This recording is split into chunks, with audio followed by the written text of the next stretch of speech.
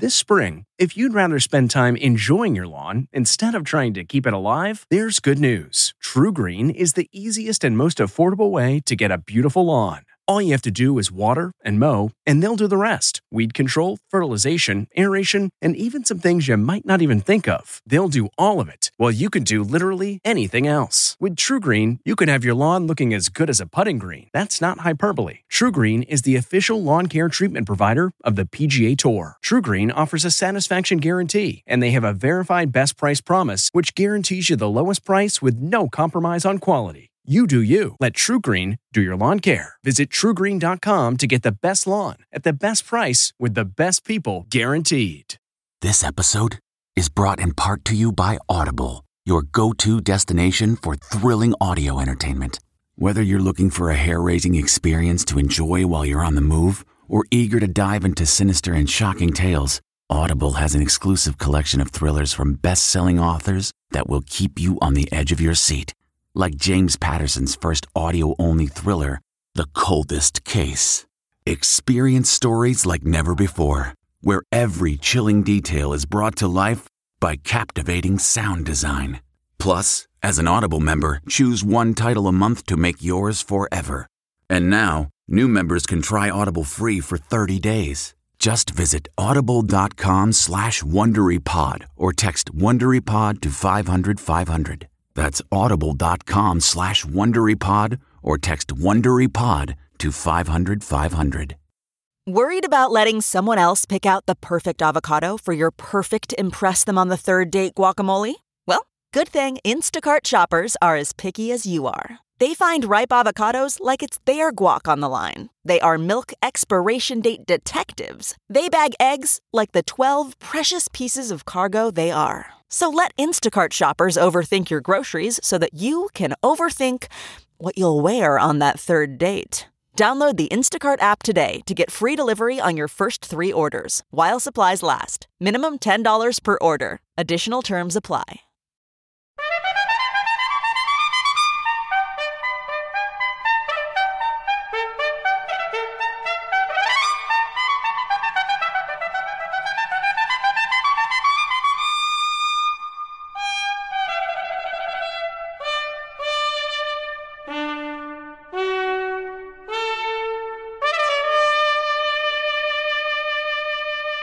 Good morning, I'm Jane Pauley, and this is Sunday Morning.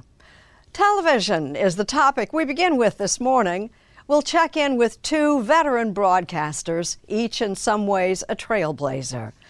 Longtime talk show host Maury Povich announced his retirement not long ago. His partner, herself a prominent television figure, Connie Chung, left the business a few years back. Big life changes for 2 well-known personalities. They'll be talking with our Mo Rocca. Congratulations, Maury!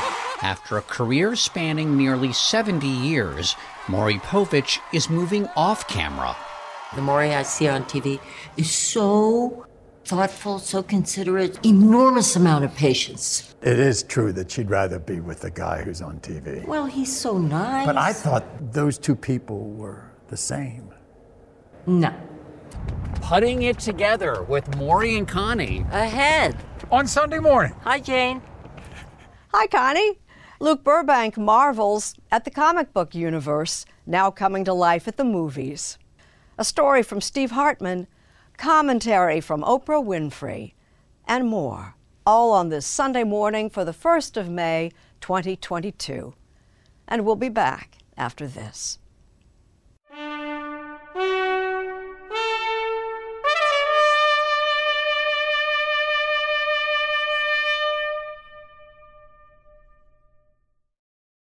They're legendary broadcasters, both trailblazers in their field.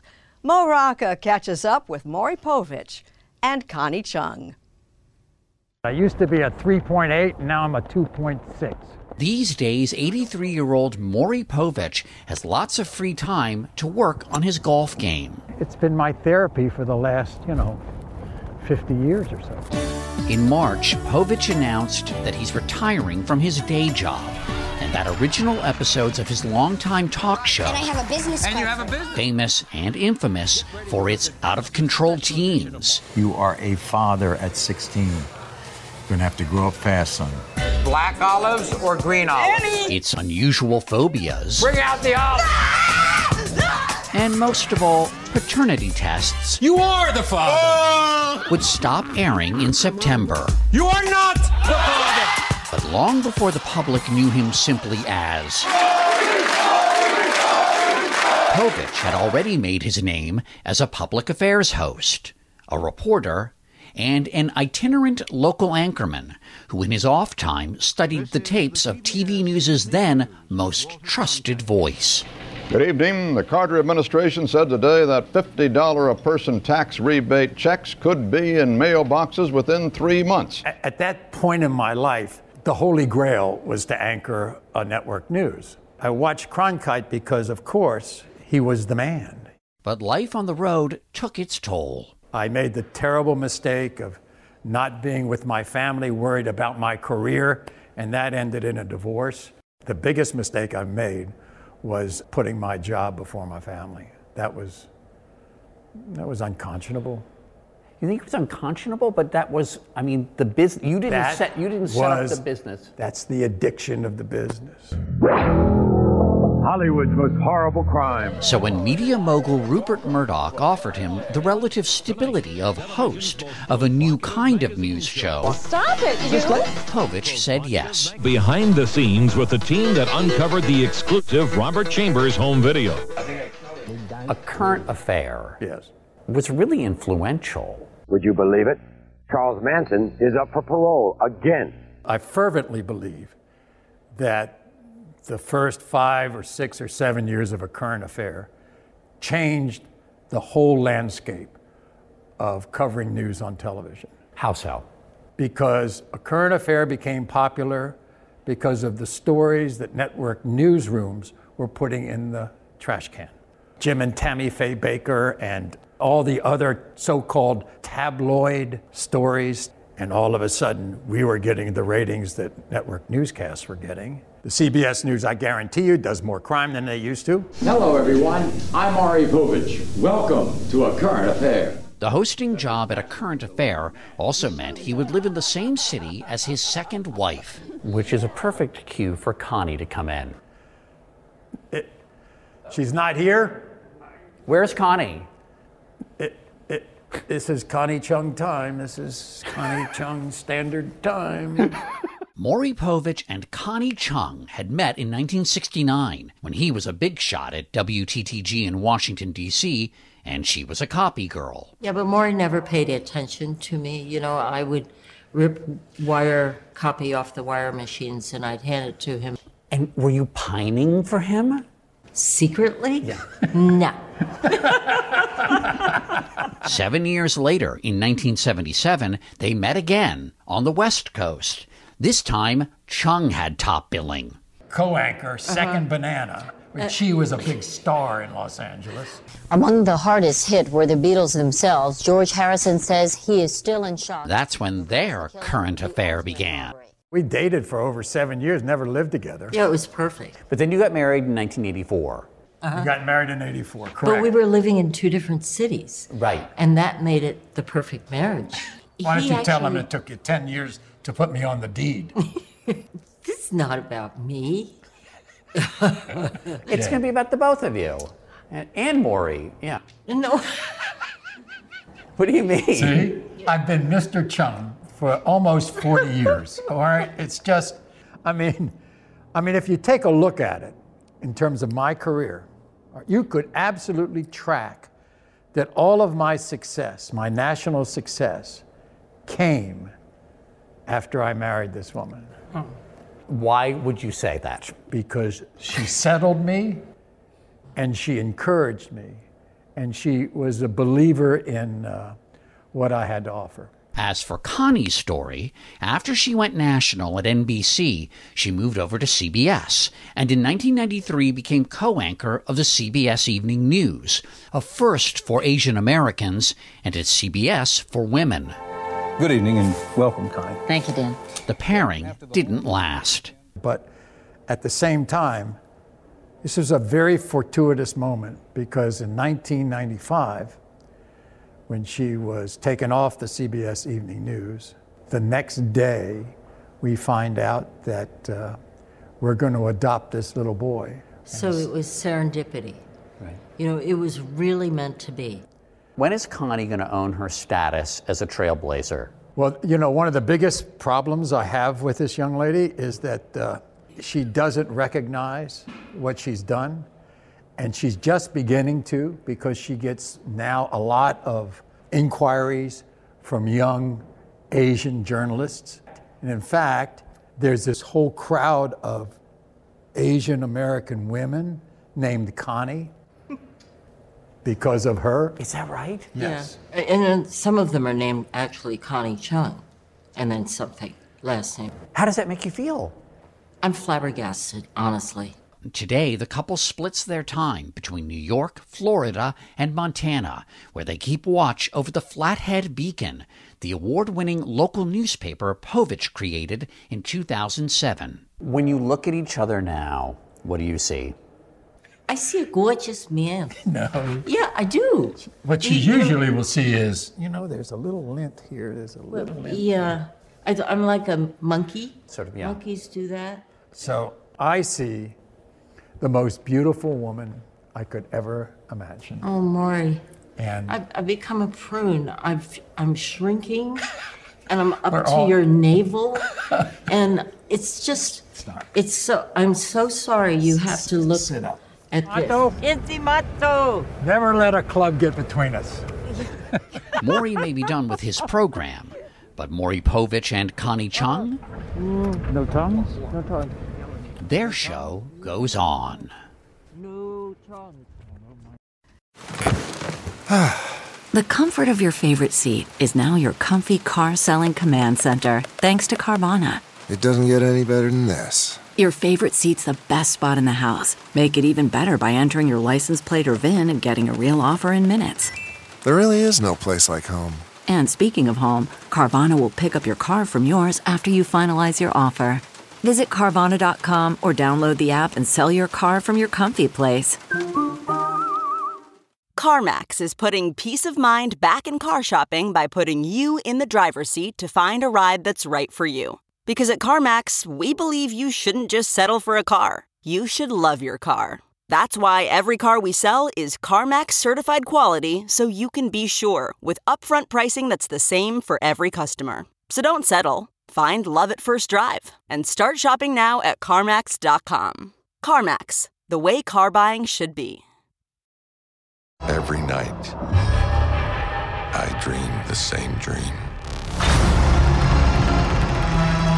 And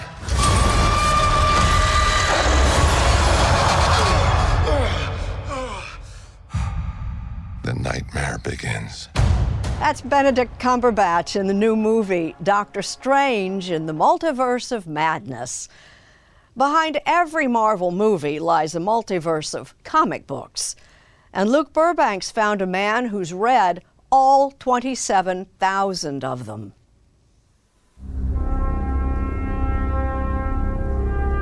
Since the dawn of time, or technically the 1960s to be precise, a tale has been building.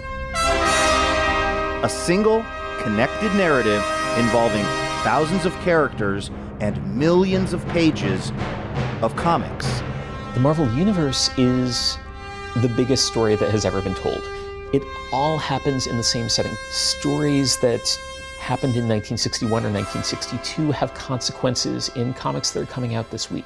Douglas Walk is a writer and Marvel expert who patiently explained to me, a non-comic book person, that Marvel might be the longest-running and most voluminous story told in human history. And it's all connected, meaning if the Hulk stubbed his toe back in 1979, Captain America could be dealing with the consequences here in 2022. All of those events are its history, its past, what it can draw on for this perpetually evolving story. Not just a continuous story going on for 6 decades, but a continuous story going on in many, many threads at once that can cross each other at any time.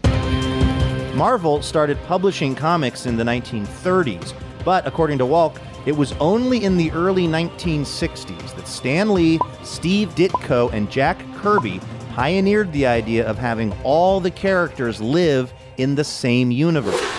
Walk had been a fan of Marvel Comics since he was a boy, but his son Sterling didn't start off sharing his love of, as he calls it, spandex violence. But then, eventually he was like, oh, but superhero comics are a complicated system. I like complicated systems. Hey, Dad, I'd like to read all the Marvel Universe comics. Not in the order they were published, the order the events happened to the characters. It's like, okay, that's a pretty tall order. So they set out on a father and son adventure, tackling a seemingly impossible challenge. You just have to find a way in and wander around inside it. There's lots of weird and boring and arcane and confusing parts, and there are beautiful and magical and fascinating parts. They found themselves jumping around from comic to comic, devouring page after page, issue after issue. And I started thinking, what would it actually look like to read these 500,000 pages of comics, to read the 27,000 superhero comics that Marvel had published since 1961? It was at this point that Douglas Walk started to transform from mild-mannered Portland writer to Dr. Marvel Brain, aka one of the few people on planet Earth to read all of the Marvels, which is also the title of the book he wrote about the experience. Superhero comics are stories about our world made much bigger than life and turned into this enormous, endless, ongoing soap opera. It seems hard to imagine now, with Marvel films regularly breaking box office records. But for years, they struggled to get their work adapted for the big screen. In fact, the first Marvel feature movie was actually Howard the Duck. That's it. No more Mr. Nice Duck. A box office bomb so bad, it was literally declared the worst film of 1986. The Marvel Cinematic Universe has come a long way since then, churning out hit after hit. But of course, it all started with the comics, which is where things took an interesting turn for Douglas Walk.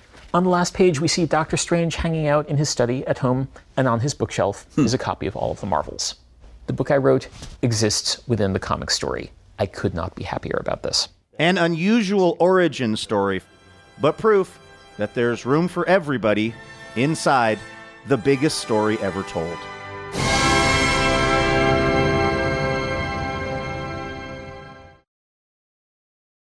Time to play ball with Steve Hartman.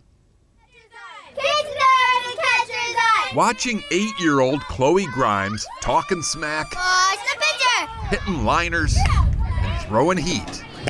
You'd never guess she's also fighting cancer and has been off and on since the age of 2. The girl has grit. Yeah. Which is why the Tampa Bay Rays recently invited Chloe to toss out a first pitch. All right. She threw it to a player named Brett Phillips, who now believes this moment wasn't so much ceremonial as it was serendipitous. Good to see you. What a story, right? You can't not think that there's just some, divine intervention. Yeah. Brett Phillips, number 35, is Chloe's favorite player, even though he's not exactly an all-star. He's not the best hitter, I know, but he's so nice. What's up, guys? She's got that right. This is a player who comes out 20 minutes before every game to talk with kids. How you doing, man? Almost to the point of parenting. How are those grades? He'll make time for people even in the middle of a play. I've never seen a professional athlete so devoid of bravado, especially on the day Chloe walked into his life. I had the chance to meet Chloe for the first time, and she's battling cancer, and she brought me these gifts.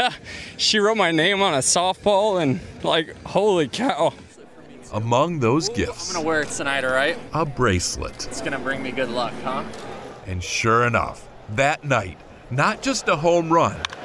It was the hardest ball I've hit in my major league career. If not for the roof, it might have left the building. Needless to say, Brett won't be taking off that bracelet anytime soon.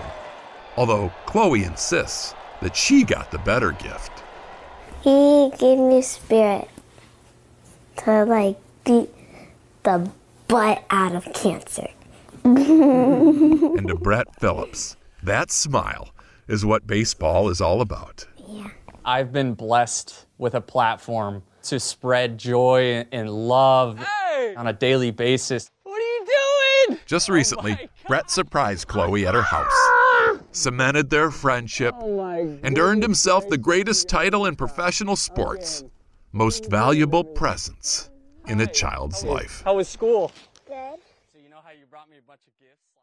Commentary this morning comes from Oprah Winfrey, who's partnering with the Smithsonian Channel to raise awareness about inequities in our healthcare system. During the height of the pandemic, I read a story about a family in Detroit. Now, this story would not let me rest. As a matter of fact, it haunted me. It was the story of the Fowler family. Gary Fowler worked hard his entire life, 56 years old, working 80 hours a week to provide for his family because that was his greatest desire, to create a secure, beautiful life for the people he loved. He became ill, experiencing COVID symptoms, went to 3 different hospitals begging them for help. Each hospital sent him home. Finally, he became so tired, so exhausted, he gave up, went home, sat in his favorite recliner, and died there because hospitals, 3 of them, in Detroit, would not treat him. Imagine that. If access to life-saving health care for somebody you love depended on the color of their skin. So I wondered how many other Gary Fowlers there are in America. Research tells us there are far too many, and we need to do something about this larger pandemic that COVID has exposed, racial disparities in our healthcare system that cost lives. We're fighting the impact of decades of mistreatment, but we can do better. So let's make the choice to be better and do better. This can be changed, and we're the ones to change it. There's the Ukraine war we know about, perhaps all too well. And then there's another war, far less familiar, underpinning this entire conflict. Seth Doan explains. At a special midnight service in Udine in northeast Italy, this priest led his flock of Ukrainian, Russian, and Eastern European immigrants through their usual Orthodox Easter traditions last weekend. But recently, he's also accompanying them on a much less familiar path, sparked by the war in Ukraine. In March, this parish decided to split from its mother church in Moscow, joining instead the Istanbul-based Orthodox Church, whose leader has criticized the war, in stark contrast from the head of the Russian Orthodox Church.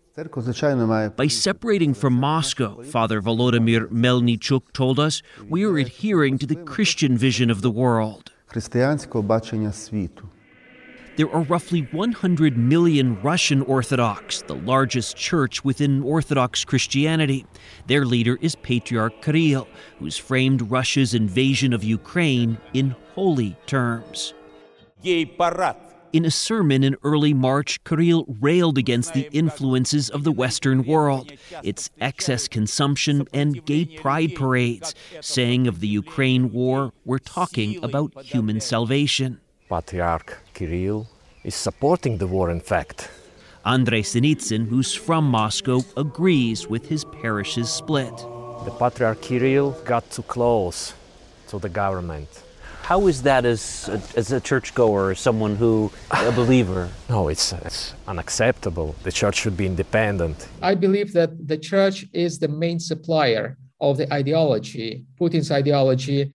Father Cyril Overun was ordained by Kirill and was his theological advisor until 2012. This war has a simple formula. War equals to guns plus ideas. And the guns are, of course, supplied by the Kremlin, and the ideas come from the church. And Father Cyril believes Putin sees this war as a sacred operation. A mission from God to purge the world from, impurity of the Western ideas and Western values. You're saying that the church has created the ideological underpinning for the war. Well, actually, when I was working in the Moscow Patriarchate, I was witnessing how this ideology was emerging, and I protested against that.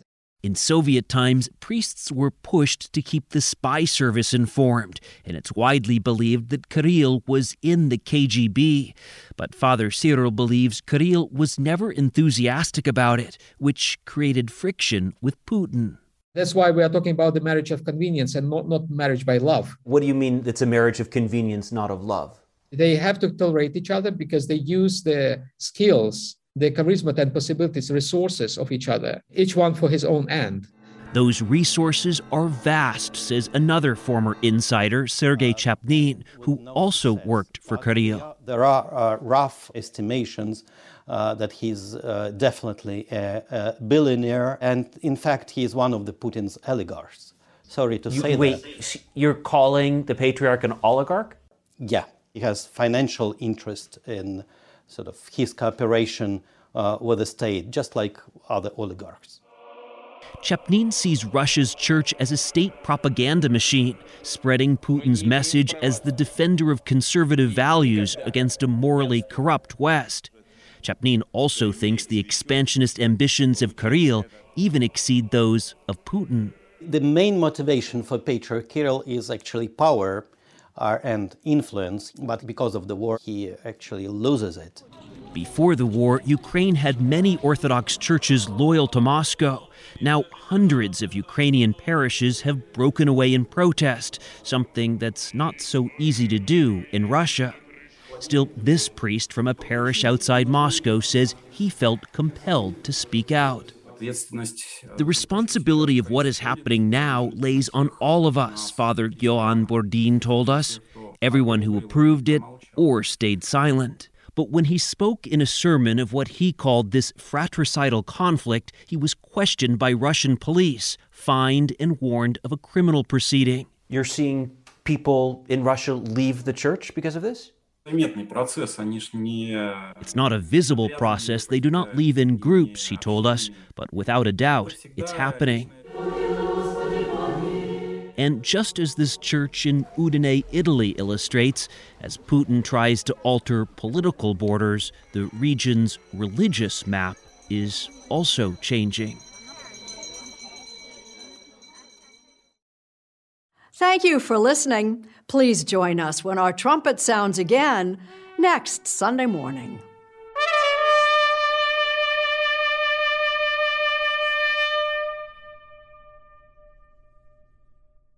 If you like CBS Sunday Morning with Jane Pauley, you can listen early and ad-free right now by joining Wondery Plus in the Wondery app or on Apple Podcasts. Prime members can listen ad-free on Amazon Music.